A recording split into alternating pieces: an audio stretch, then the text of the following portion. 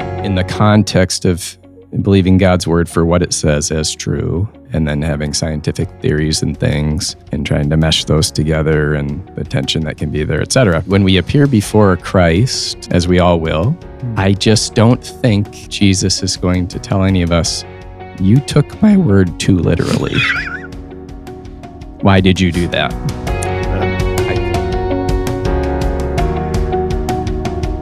Welcome, everyone, to podcast number 180, Renew Your Mind. With us today, we have Senior Pastor Paul Gruenberg. We have Associate Pastor Jeremy Touroo. We have our contemporary praise band leader and our Youth and Family Director, Jordan Kettlewell. And we have a retired pastor, Barry Sweet, and myself, Dana Hall, as the moderator. And we're going to have another series on the creation of the universe. So it's been a little heated debate here the last couple of podcasts. Yes. And what's funny is it's a heated debate where we're all on the same side making the same point, but there's still so much to debate in there. Yes. That's why it's fascinating. Mm-hmm. But I do have one question. So this is where I'm most interested. So when we're talking to a non-believer, and maybe they're secular science, maybe they're just, I don't know. What do we say to them? How do we have this discussion that we've had the past couple of podcasts with somebody who's not able to cross the threshold of biblical truth? Yes. Yeah. And maybe they're not there yet. Maybe they want to avoid it. I don't know what the reason is, but how do we have this conversation? For me, I start with the intelligent design perspective, is that when you look at this and there's enough scientific people and people who think scientifically that support it, as I go, there has to be some level of intelligent design. For me, I label that as God, to give them an opportunity to dialogue with me and not just say, my perspective's the only one out there, but to open dialogue and say, for me, that means it's God. That in the beginning, God created. I always go back to those 5 words. And however that looks like, however it plays out, I don't have all those answers. Mm-hmm. But to me, you have to start from that foundation. Mm-hmm. But if I said, hey, Barry, well, how'd you get there? I'd say, look around you. I can't look at creation without seeing evidence of God and seeing design in it. Mm-hmm. 4 seasons that always seem to show up, even though they're all different every year. Like this one's a little crazy, but it is a little crazy. It's still winter, and spring will come, and there's the promise. Autumn will come, and the design that's in the world, and you can just see even in the different kinds of trees, and if you go into creation and you look at the detail of creation. And Barry, you mentioned last time the axis of the earth. Yeah. And how it goes around the sun and right. And it has to be at a certain degree or we're going to burn up. We don't exist. There's so much order. Yeah, there's order to it. Isn't just He's a God of order. Mm-hmm. There's order to it. And so that's where I dialogue with people that question, and have doubts and those kinds of things. I can't look at this without identifying it as God. If you want to call it intelligent design, you do that. But I can tell you what it is and who it is. Mm-hmm. And we've had several different, really, we've been having discussions with 2 different people.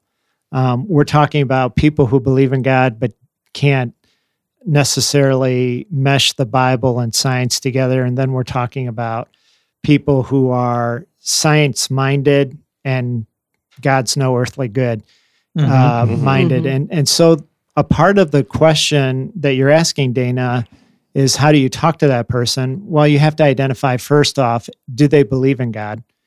Barry is trying to lead people who don't believe in God. Let's use a term that seems to be acceptable, the intelligent designer, and moving from that. Mm-hmm. But what do you do with someone who's so science-oriented that God's no earthly good as far as a possibility? I think that comes back to, I'm sorry, I think I just restating myself. what do you do with the person who is somewhat science-minded but faith-minded, but are having problems meshing the two? And so, depending on who you want to talk to is where you get your start from. Mm-hmm. If I'm talking to a Christian, I want to plant seeds. You start by respecting them. Right. You don't disrespect them. Yeah, that's our approach to it. Mm-hmm. We need to keep the main thing. The point is not to win an argument or to be right. Yeah. Right. The point is, this is a person made in God's image who he loves and who Christ wants to know fully and have in his kingdom. We got to keep the main thing. We're trying to help people grow in their relationship with Jesus. If they don't know him, we want them to have salvation. If they do, we want them to come further along. So we got to keep our main thing. It's not all about winning some kind of argument or something like that. Yeah. We want them to grow. It's planting seeds. Yeah. And it's just if we go at it, there. I'm right, you're wrong. Yeah. We're not going to go very far. It's just not fruitful. Yeah. No. Which is a catch-22 because we have to go at it from some sort of balanced perspective. True. I'm right, you're I wrong. know I'm right because Scripture says I'm right. Yeah, you because I'm can't just ignore telling you what that. Scripture says. Yeah. But it's a difficult approach, and each person's individually different. And that's where, like you were saying, pastors, you've got to figure out where they're coming from, Right. what their foundation is, to figure out how you want to approach that. In the book of conversation. Acts, when Paul was in Athens, he looked around all the different monuments to God, and there was one to an unknown God. And so, instead of saying, you're all wrong, he said, I notice you have this monument to an unknown God. Let me tell you about him. And he found an avenue where they could listen and hear. Some ended up believing, some didn't. Mm-hmm. We're not responsible for their response. We're responsible to find the avenue. Yeah, because he found a common ground. Okay, Right. These people believe in something spiritual, Exactly. some higher So where power. are we? Where do we I have do something? too. We can connect there, and now let me share with you what I believe. And that's that we have that with literally everyone when it comes to the concept of how the earth was created, how the universe was created. Because in every mythological religion, in every tribal religion, in every religion, like we've got the true account, but in every other religion, there is a creation story of some kind, Right. whether it be, Mother Gaia or Zeus or the Norse gods or the great turtle. There's a creation story because we know inherently that we were created, even if we don't know how. And all of those point to intelligent design. Yes. And that was the next thing I was going to mention. Even the religion of science, even the religion of secular atheistic science still now points completely to an intelligent design. Right. And so that's we have that foundation. Wherever they believe, wherever they're landing, we've got that foundation. We just need to be able to find the avenues to then also preach Christ crucified. So for me, when you get to that point of intelligent designer, then the next question is why? When I came to a place in my life, it was in my early 20s, I had two big questions. What's the meaning? What's the purpose of life? And then what's the meaning of my life? And I found the answer in Scripture. The purpose for life is to be in a relationship with the intelligent designer, if we want to use that language, or the God of the Bible. And then my purpose in life is to be in a personal relationship with him, because he wants to be in a personal relationship with me. And why not for all eternity, where hopefully you end up on streets of gold and, the revelation understanding of what heaven's like. But that idea of being in a personal relationship, we're created for relationships. Nobody can deny that. And so what's the purpose of life then? If it's to be in a relationship, then who is it to be in a relationship with? And then this gets back to who created this possibility, right? The intelligent designer, the unknown God. Right. And so who is this God?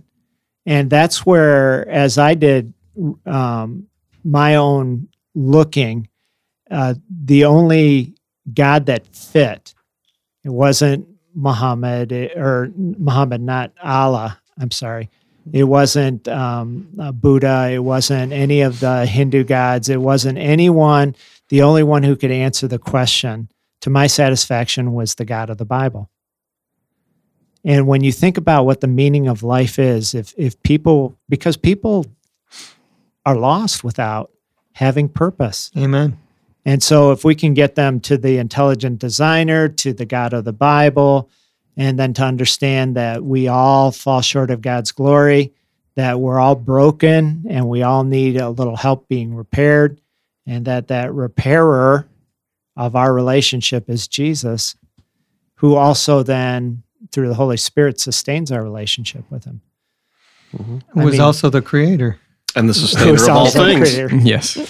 So and it's this circular thing that we keep coming back to. Yeah. And why is that? Because he created it all. Amen. Mm-hmm. With plan and purpose. Yes. But again, it comes down to you got to catch people where they're at. You got to figure out where they're at so that you can get them on the pathway to finding Jesus, to understanding Jesus, to finding salvation or understanding salvation or receiving salvation is probably the best way to say it. Mm-hmm. And being empowered by the Holy Spirit to live a life that's pleasing to God. All of this conversation, Jeremy said it, keep the main thing the main thing. Right. It's to point to God. It's to be in a relationship with God who loves us to death. And I also love, Jeremy and we've sparred on this one before, and I can't do it justice, but just give me in general, your thought about when you get there. When you go before God. Oh, you've said this so many times, and I love this. Well, I've had this thought reoccur to me that in the context of believing God's word for what it says as true, and then having scientific theories and things, and trying to mesh those together, and the tension that can be there, etc. When we appear before Christ, as we all will, I just don't think Jesus is going to tell any of us, you took my word too literally. Why did you do that? Amen. I could see him saying, why didn't you believe my word for what it said? Right. And why did you feel the need to incorporate all these theories into it? Does that make sense? Yeah, it does. Yeah. Yeah, because even if I don't know exactly how he did it all, I don't think he's going to say, you believed my word for what it said. And why did you do that? Why did you do that? Why did you do that? Yeah, as where I could see him saying to me, like, you believe my word for what it said, and I appreciate that. Yeah. Why did you waste so much time thinking about the other stuff? Yeah, that is just something that's reoccurred to me many times. But to get back to that, Jordan, is that we have to understand where people are at to bring them to the truth. Mm-hmm. Yeah. And so to engage in creation theories and Big Bang and all of that stuff is not to say that it's true, but it's to meet people where they're at. Exactly. Right. I mean, somebody met me where I was at and helped me to move forward. Mm-hmm. And I want someone to be able to meet you where you're at and draw you into a relationship with Christ, or help you understand what it means to be in a relationship with this God who created everything. Mm-hmm. And that was one of the big seeds, like me personally, that was one of the big seeds that was sown. It wasn't that wasn't my coming to Christ moment. But back in the day when I was a young, ill-tempered youth who made a lot of bad decisions, I had a number of Christian friends, and we would get in this debate all the time because I'm not smart enough to know science, but I love science. And he would bring up a lot of these different points about creation science. And all of those things, even though I was an adamant non-believer at the time, all of those things in my mind got me to a point where I'm like, well, yeah, I guess maybe there probably is a God. I don't want to make the commitment yet, but I guess there probably is a God, so it is useful. And I think that's... And maybe asking people who aren't believers is, why do you believe what you believe? Yeah. I mean, if you're an atheist, why are you where you're at? And that's good. That's part of it, understanding who they are and where they've come from, maybe what their traumas have been, as we are going to talk about soon, and trying to understand them so you can build a bridge. And it gives them the respect of sharing what it's saying, I value you and want to hear what you have to say. Right. I'm not just here to tell you what to do. I want to know more about you. Why? And that's part of relationship. Yeah. Open-ended questions, get them talking and things. Yeah. But back to what Jordan just said, we have to remember the Spirit of God is working in them. We've talked a lot about this lately and has gone before us. So when we share things that are true, God's Spirit is going to do something in them. Yeah. Like to Jordan, it does feel like there's a God when your friend was talking to you. Like God's Spirit is going to start affirming truths, or at least making them uncomfortable to the point of maybe that's true. Maybe I should hear more about that. So Right. And that goes back to, I've kind of come down to this. Paul talks about Apollos planting the seed, Paul watering, or vice versa. And when I think of planting seeds, I think of putting thoughts into people who don't believe.